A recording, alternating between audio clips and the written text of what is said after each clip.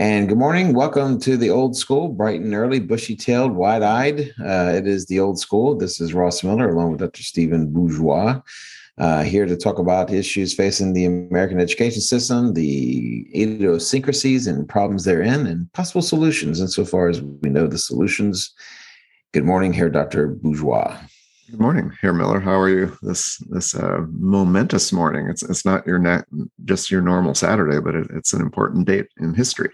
It is an important date in history, and as you may or may not know, I do teach history, and so it is something I'm aware of. Where were you? What were you doing on Tuesday, September 11th, 2001? It sounds like one of those interrogations. Where were you on October 13th? We know you were there. We have cameras. How was it? I was in Jersey. I think the answer for most teachers, since it happened during the day, is that we were teaching. Yes.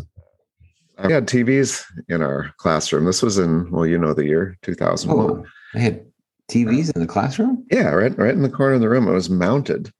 And there was a television. I think everyone was expected to watch some news program during the morning hour. I think we had a, whatever you would call it now, a homeroom setup.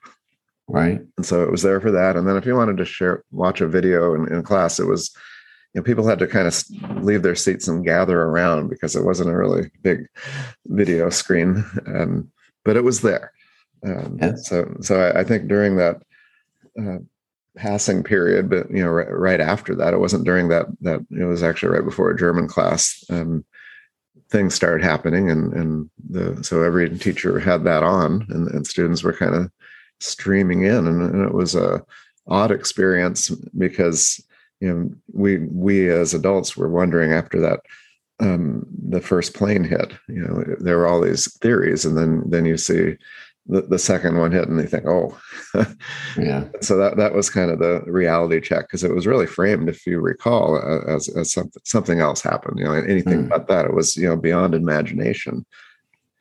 So that was the moment. I don't have any great stories about having to calm students or dealing with it or addressing it. It was just awe, and people were watching it unfold live. The only thing I have to offer is the response of the school administration.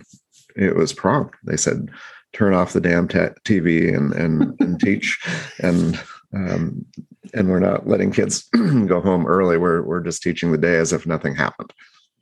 It's a very ostrich-like type of approach. Well, we're talking 20 years ago, and no social media per se, no phones. Right. Smartphones. So they just said, let's turn off the problem and go through the day. What they do the next day? We had school. I recall that. But no, that was the approach. I mean, no one had really, there was no playbook at that point. Right. Well, sure. Every once in a while, you'll talk about something, and I'm reminded of the rather gilded environs that you have taught in the past. This notion of carpeted, plushed classrooms with televisions mounted in the corner. I feel insulted. This was I was teaching German in a converted shop room. It was in the back 40, if you will.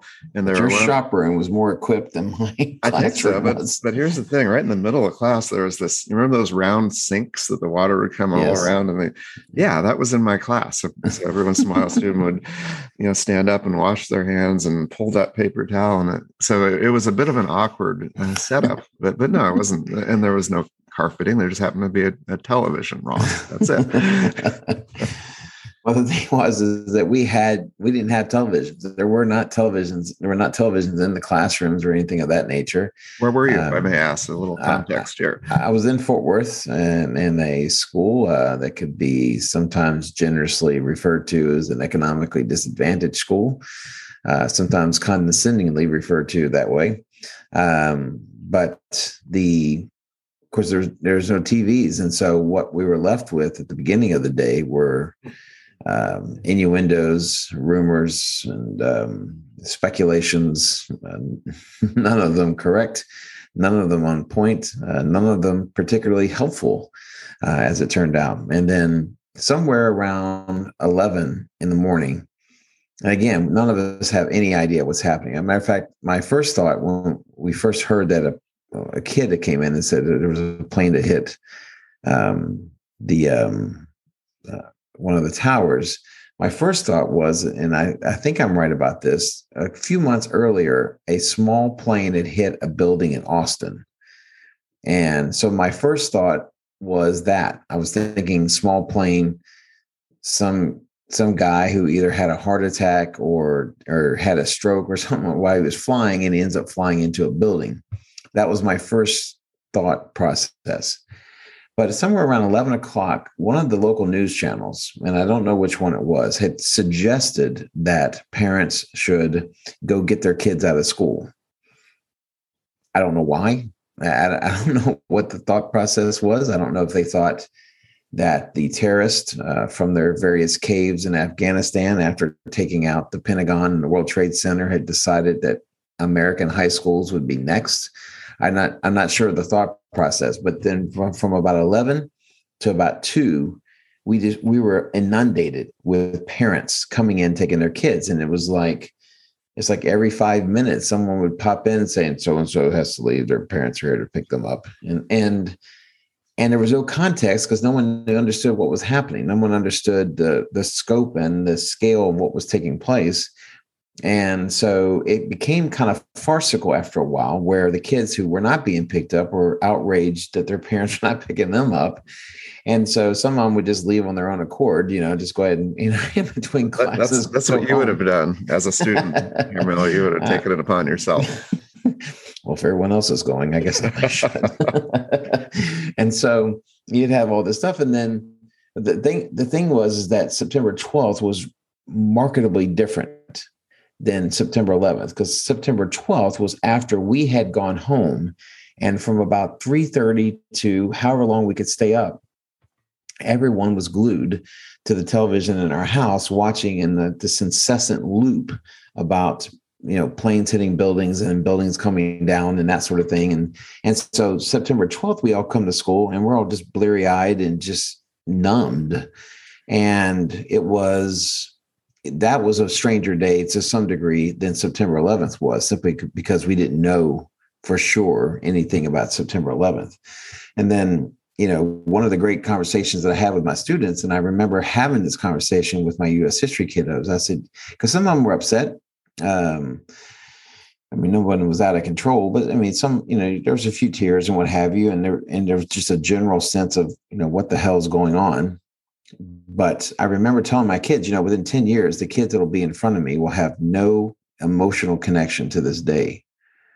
And with a bunch of kids that had nothing but emotion, they didn't get it and they didn't understand it. And I said, how many of you are still torn up about Pearl Harbor?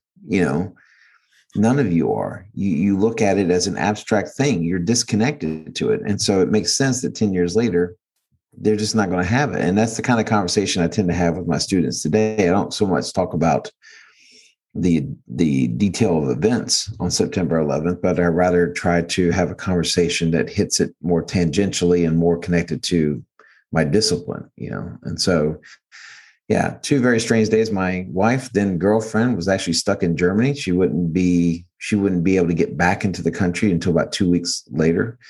And so there was kind of a personal connection. I remember her phoning me at one point saying that, I don't think I can get home. I said, well, you're in Germany, relax, have a beer, have a schnitzel. And then, you're probably safer there than you are here.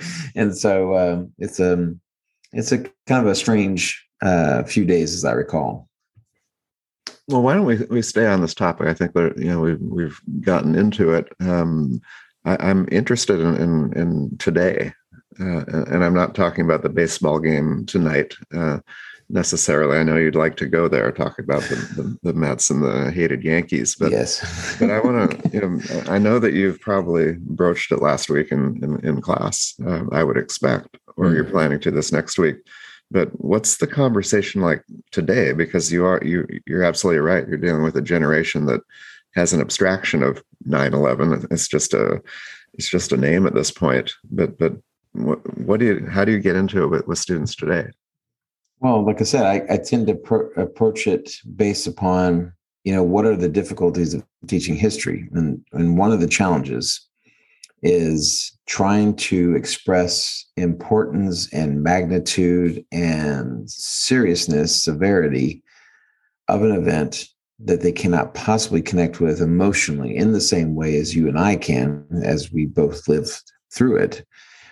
And, you start by having a conversation about how do history teachers express that? How do history teachers convey that feeling? And how do students best receive it, And so I start with it because, my kids are 11th graders. They've been in the American education system for 11 years, presumably, and by all accounts, experts at what constitutes a good lesson in bringing across that sort of thing or not, and that's where the conversation tends to go. Now, I sometimes and have in the past also taken different approaches. For example, the notion of how we discuss and how we report on events like that. I don't know if you recall, you weren't here, but the next day on September 12th, the Fort Worth Star-Telegram ran a front page photo of one of the guys who had decided to jump. He was facing unknowable circumstances up there, and he decided, for whatever it was worth, he decided, I'm just going to do this. And there was a conversation about how we look at events like this. And there were some at the time that saw the photo as a violation of privacy. This was an incredibly private moment. This was a very personal moment that this guy came to. And we are acting more voyeuristic, as far as kind of gazing upon the tragedy, if you will. But the other side of the equation is that we as a society are too far removed from death. And therefore, we don't seem to have a good appreciation for it because we tend to avoid it, because we tend to avoid showing death on news programs or things of that nature. And so that tends to be part of the conversation that we have. Well, I do recall that photo, and it makes me think about the classroom today, and why don't we pursue a hypothetical here? And it's a terrible hypothetical, mind you, but just to tease something out about students and technology. I mean, what if this horrible event happened today in your classroom? I mean, can you unpack that? Because and we're talking about every student with a computer basically in their hand, and the communication and pulling out of students would have been rather different. And so maybe talk about that, and then just the politicizing of everything. There's going to be two stories immediately right out of the gate. That was almost a unifying event for our country in a terrible way, but also it brought back some patriotism and some, a single voice. But what about today if something, God forbid, happened like that and you're at school? I can't imagine that the divisiveness, is that how you say that word? Divisiveness or divisiveness? I'm going to leave you out there, because if I say it, then I'm going to look bad. But anyway, whatever it is, I can't imagine that it would rear its head right away. I mean, I grant you that the level and the extent of unity that we saw after 9/11 would not last as long today as it did then. But I can't imagine that would, I think there would be a dropping away, at least temporarily, of that kind of rhetoric. Okay. But what it would do, though, what the technology would do is, insofar as we had misinformation in the immediate aftermath of September 11th, it would be exponential today. simply because of how many Yahoos have a platform, Yahoos like us in our podcast. Yahoo, yeah, they come right to the old school and listen to us for guidance. Oh boy, I wonder what they think. I wonder what Ross and Steve think. But I think that element of it would be more gross, if you want to look at it that way. I think it would be more profane, not in a kind of a profanity sense, but profane in a kind of inappropriate and tasteless and tacky sort of way. I think you'd see more of that. And so I think that's where you would see it. I think the notion of having school, because we could have school in 2001 because we were not inundated by the images and by the information. But I think today, I don't know if you could have a class, because it would inevitably go to, you could tell the kids to put their phones away, but what sense does that make? It's like, it'd be like your Yahoos that are in charge of your school in Ohio. I'm sure they're very fine people today, but that's a ridiculous approach. Let's pretend it's not happening. Well, but symbolically, that one television in the corner, it represented a shared experience, and so everybody at least could have, and they did. It's not like we turned it off immediately, and so there were students looking and having a similar experience. Whereas today, every phone has its own feed. They're getting news from so many different sources. But imagine the photographs and the videos and the things that would happen from the ground. Right. So it would have been, it's unimaginable, just how to handle that. And then the parents get involved immediately. And so there will be, not we think of a car line as being a bit of a mess outside of a school, but suddenly, who knows the images of parents coming and students leaving and all of everybody involved with a phone. Well, yes, not just them receiving the information, but sending information. So all those folks running from buildings, there would be people that would put themselves in harm's way to videotape it or record it on their phone. Videotape, there's a good signal to the age. Well, that's right. But people recording with their phone, putting themselves in harm's way to watch it and to film it and record it, and ostensibly to then post it on their various feeds. There would probably be Instagram photos. We've seen how tacky that sort of thing can get, So I think that's where the differences lie primarily, is in sending it and then receiving it. I think that would be the biggest impact. So do you think anything has changed in schools directly because of that? And we're talking over the 20 years. Is there a different level of seriousness, in the school, more control? They had to take some steps after that for security, and then we don't need to get into school shootings. And that's a whole different topic. But in a way, there's a connection in there. There had to be a shift, a tone of school leadership after that. I think the biggest focus was in the importance about how we talk about events. Of course, there's nothing of a kind of a security nature, because outside whatever channel broadcast that on September 11th, there was no assumption that the schools themselves were a target or were a threat or under threat or that sort of thing.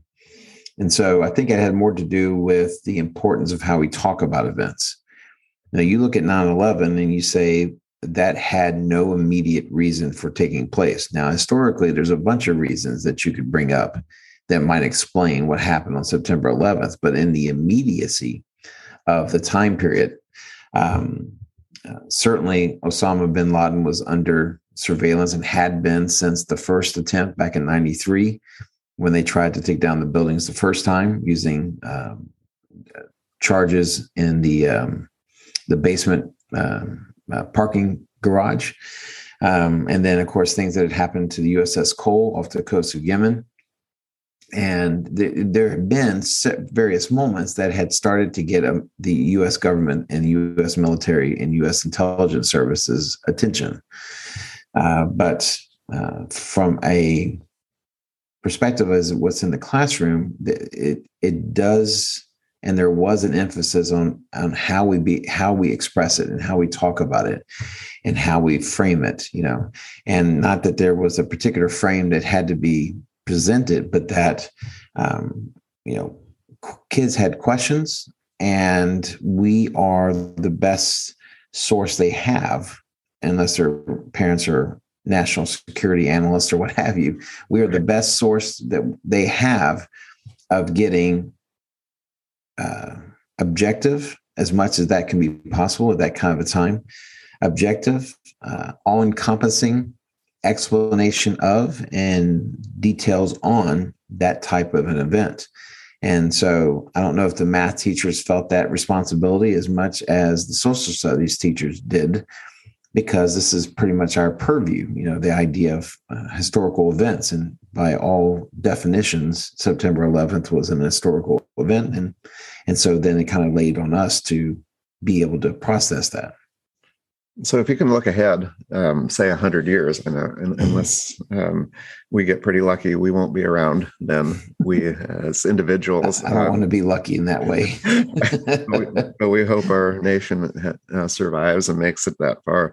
Sure. How prominent do you think 9/11 will be as a historian? We're talking about in the high school curriculum. Is this going to be a major thing? I mean, we don't know what's going to happen next, but how important as a historian do you think the events on the day and surrounding, even leading up to today are? It could, to a certain degree, lessen in its momentousness, whatever it is, importance, in U.S. history. And I say that only if there is not future terrorist attacks. But I remember at the time, people saying the world has changed forever. No, the world really we have changed, but the rest of the world was quite familiar with terrorism. The rest of the world was quite familiar with precautions that need to be taken in an effort to stem the possibility of a terrorist attack. Our world is different, but the rest of the world not. So if this is a one-off, and God hope it is, then it might not, as far as studying the United States culturally, it's not. Studying the United States politically, militarily, you would have to then rope in Iraq and Afghanistan, the Taliban and Al-Qaeda and all this other stuff, the kind of the growing security apparatus that exists in the United States. And so if that continues or grows larger, then it becomes a bigger issue. If they're just talking about 9/11 as an historical event, it could be mitigated if, like I said, God willing, no other attack takes place. Well, and the argument about what it does to technology and surveillance and privacy, that's probably to be determined. How the direction of that. I mentioned something earlier, and I want to end on a little bit more positive note, I hope. But I did mention the Mets and the Yankees. And can you talk about that? Is it going to have impact because they're playing tonight? And I know there were some famous sporting events right after 9/11 that did have impact. What do you expect tonight? Well, I would imagine, because the Yankees as a team and as an organization, and the Mets for that matter, felt that.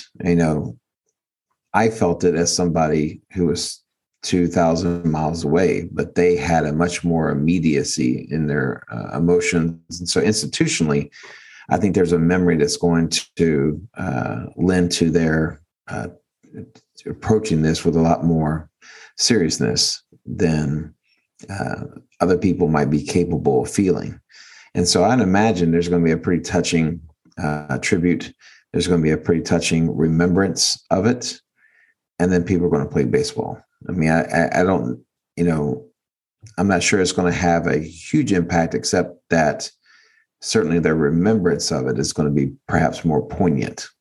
We started talking about 9/11. We were going to talk about something else, but perhaps this is a good stopping point. I think so. We can talk about other things. So I'll wish you a happy evening and day on this 9/11, and we'll have a lighter tone next week, I'm sure. Yes, I'm already imagining it right this moment. I can't wait. We'll leave it like that. Yes. Auf Wiedersehen, Herr Miller. Auf Wiederhören, Herr Dr. Bourgeois.